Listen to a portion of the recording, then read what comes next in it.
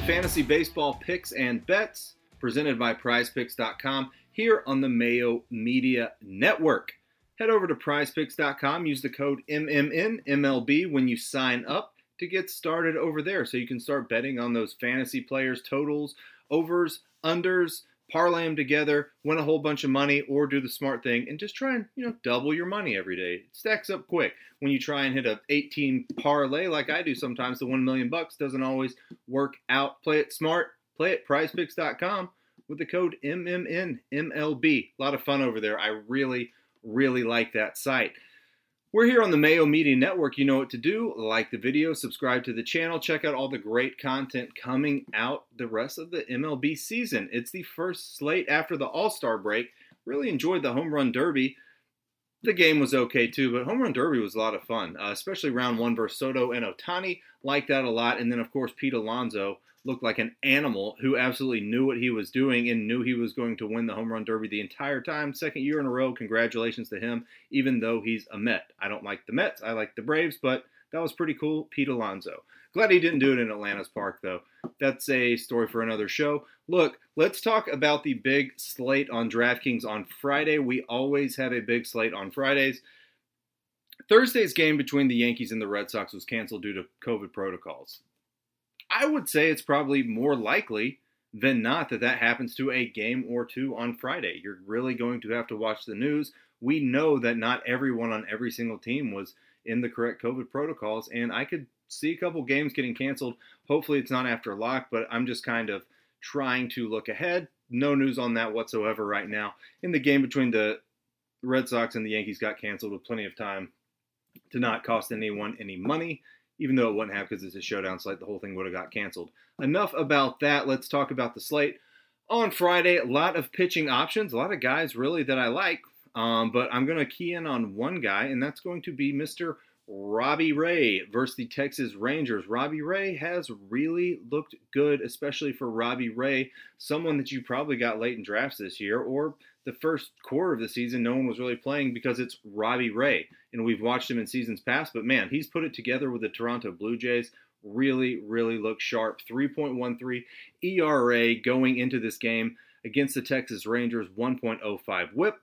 In two of his last three games, not two in a row, but two of his last three, he has 10 plus Ks. That's very good. 10 in one, 11 in the other.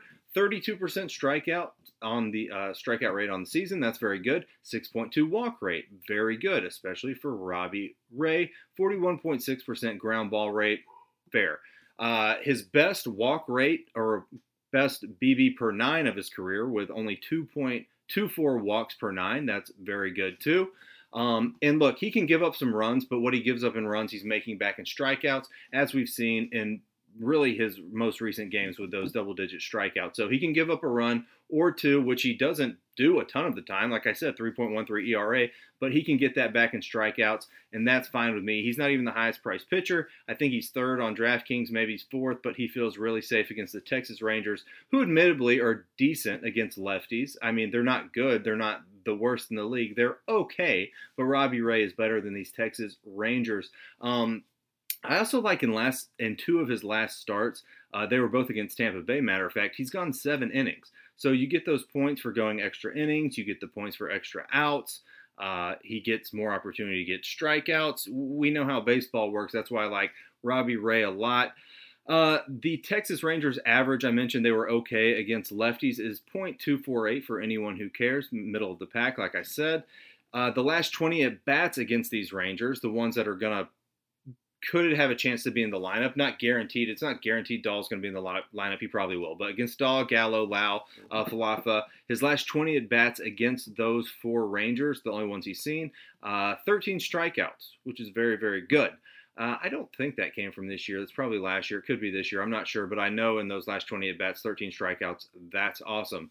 The one bat that I'm scared of would be John Hicks, who's probably going to be hitting 5th. Been crushing lefties in the last few weeks before going into the All-Star break. 2 homers in his last 7 at-bats against lefties. Avoid him. Avoid Gallo, which you're probably going to get a strikeout or 2 out of Gallo anyways. And if he gets a home run, maybe it's a solo, so it doesn't kill you. But avoid Gallo, avoid Hicks, and you're probably okay with Robbie Ray. He's going to be my favorite pitcher on the slate, and that's who I'm going to use. Like I said, mentioned Looking at some other guys like Adam Wainwright's okay, but he feels more like a kind of a dart throw than anything else, even though very good at home.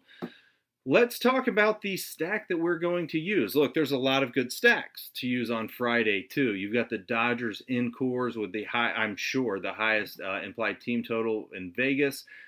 All the bets aren't out yet, but it's 6.5. They probably even go under that. I mean, the All-Star game was just in Coors.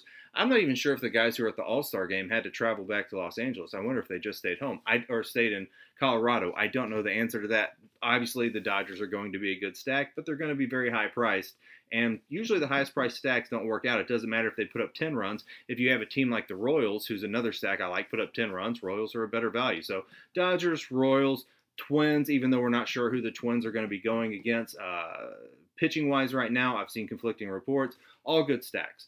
But I'm probably going to lean on Oakland more than the field, I would think. So Oakland A's are going up against Eli Morgan at home. Eli Morgan's a righty.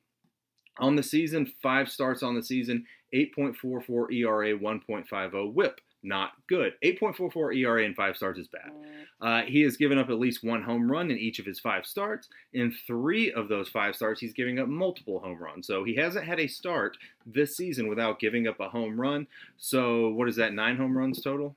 2, 4, 6, 7, 8 home runs total in his 5 starts. Yeah, not good. That's 3.38 home runs per 9. That's really bad. Some of the worst stuff I have seen. I imagine he regresses to being better than that. I mean, he was better before getting called up, but, a different ball game in the major. So, looked bad. And Cleveland Indians aren't really going anywhere this season. They're going to change their name next season, but they're not going anywhere this season as far as the playoffs go, I don't think. So maybe they just let Eli Morgan show what he's got, see if he can dig out of some problems. Maybe they leave him in, get beat up a little bit. I don't know. But I know I like the Oakland bats against him. He also has a really low ground ball percentage, 20.9, which means high fly ball percentage. 21.6% of his fly balls leave the park for a home run. Very, very high number.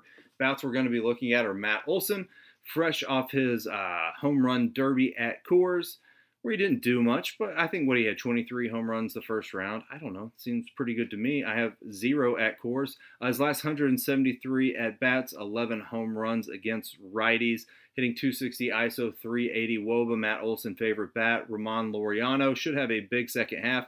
He was really, really great player. I like him a lot. He got injured in the first half of the season, started coming back, swinging good. Last 169 at bats, 9 home runs against righties. That's only 2 less than Matt Olson. That doesn't take into account the injury. He just takes into his last at bats. Hitting 200 ISO, 290 WOBA. Seth Brown really heating up before the All-Star break. Last 150 at bats. 9 homers, same as Laureano, hitting 240 ISO, 300 WOBA. Mark Hanna, last 156 at bats, 7 homers, hitting 380. Jed Lowry's okay after him, 7 homers in his last 166 at bats. Sean Murphy's fine too. Probably just Lowry or Murphy for me. You want to get those top 4: Olson, Laureano, Brown, Hanna, and Lowry or Murphy. Murphy has 5 homers his last 147 at bats. I would really prefer Seth Brown there. Oakland don't strike out a ton. They have the 10th best strikeout rate on the season, 8.59 per game, which sounds high, but when you compare it to everyone else, it is really not. And the 11th best walk rate on the season. So I like that too. I like that Eli Morgan's been terrible, and I think Oakland puts up some runs at lower ownership. Obviously, then like the Dodgers, probably the Twins too. So that's what I'm going with. Oakland A's. Hopefully it pays off. Hopefully the game doesn't get canceled because COVID protocols. One-off bats I'm looking at. Mookie Betts in Coors versus Senzatella. His last 213 at bats, he's hitting 350 WOBA, 200 ISO, and we all know that Coors is a great place for bats. Vegas knows it. I know it. You know it. Everyone that's ever played MLB DFS knows it. He's got good BVP stats too against Senzatella if you're into that. 5 hits in his last 10 at bats against him, and 2 of those were for home runs. And it's Mookie Betts in Coors who was heating up towards the All-Star break. Kind of a cold patch in the middle of the season there, but it's Mookie Betts looking good. And the bats are really going to have to carry the Dodgers, I'm thinking, going into the playoffs. We see if they will. They're not going to win the World Series. Really don't think so. Anyways, next bat, Salvador Perez, also in the home run derby, going up against Keegan Aiken, the lefty. Sal Perez is one of the best lefty hitters in the league. In his last 82 at-bats against lefties, He's got 10 home runs. That's a lot in 82 at-bats, hitting .450 WOBA, ISO of 380. Sal Perez is going to take one deep on Keegan Aiken, mark it down. Will Myers is next, and he's cheap. So if you're looking for value, go to Will Myers in Washington against Patrick Corbin, the lefty. BVP stuff, one homer against him. Not really too interested in that. I'm interested in how well Will Myers hits lefties. And admittedly, hasn't hit them as good as he has in the past this year. Hitting .310 his last 49 at-bats against lefties. Only 2 homers, that's okay. But Patrick Corbin's given up 6 home runs in his last 4 starts. Patrick Corbin, not the same Patrick Corbin of old. I think Will Myers gets at him, and he's super cheap. I think he's like $3,300. I don't know. It's on the screen. Max Kepler after that against the Twins. Either going to be going up against Matt Manning or Jose Urena of the Detroit Tigers. Both are bad. So I really hope that he's against Urena, quite honestly, because he's the worst. Don't like that guy, and I don't like the Marlins. Braves fan. Kepler hitting .300, .340 over his last 130 at-bats. That is a large sample size, with 9 homers in that same time span. He's going to be batting 7th, most likely in this Twins lineup with some powerful bats ahead of him. I like getting the bases loaded for Kepler. I like men on for Kepler, especially batting 7th, and he's only 2.5K, super cheap, way too cheap for Max Kepler, going to be a staple in my lineups, I'm sure. Lastly, big, powerful bat, we all saw it on display, Juan Soto versus Chris Paddack. Like Juan Soto in this matchup. The Nationals dropped 8 earned runs on Chris Paddack. I think 2 starts ago. He only made 2 innings, made it 2 innings in San Diego, I'm pretty sure. And that's a big ballpark. This one's going to be in Washington. Paddack has a 5.38 ERA and 1.35 whip on the season. Soto looked really good during the home run derby. I know that's a different ballgame, but he's really good no matter what. And I forget which coach it was that said this, but they said that Juan Soto looked, how do you say it? Looked really, really good for the All-Star game. They were asking one of the coaches which guys surprised you at how well prepared they are and how good they are at hitting and all those good things that you want from a baseball player. They said Juan Soto. I don't know if that's important or not.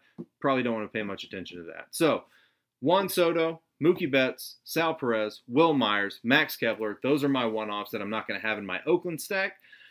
The bets that I like, Oakland over 4.5 all day. I went on an Oakland rant earlier against Eli Morgan, 8.44 ERA. I'll say it again, Oakland over 4.5 all day. Love that bet. And I'm also going to take the juice with the Dodgers minus 1.5 over the Rockies. I'm taking the baseball spread. I don't do that a lot. I bet it. It's Thursday night. It's going to move up, or at least it's going to be a worse bet this time on Friday night. So Dodgers cover the 1.5 against the Rockies. Like that one a lot.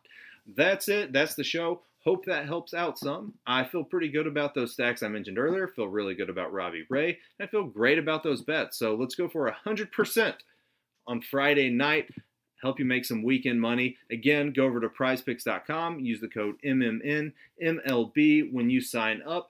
Like the video and subscribe to the channel. Also, go over to ftndaily.com and FTN Bets and check out some of my work over there. Or you can follow me on Twitter at TenaciousDJones. Thanks for watching. Bye.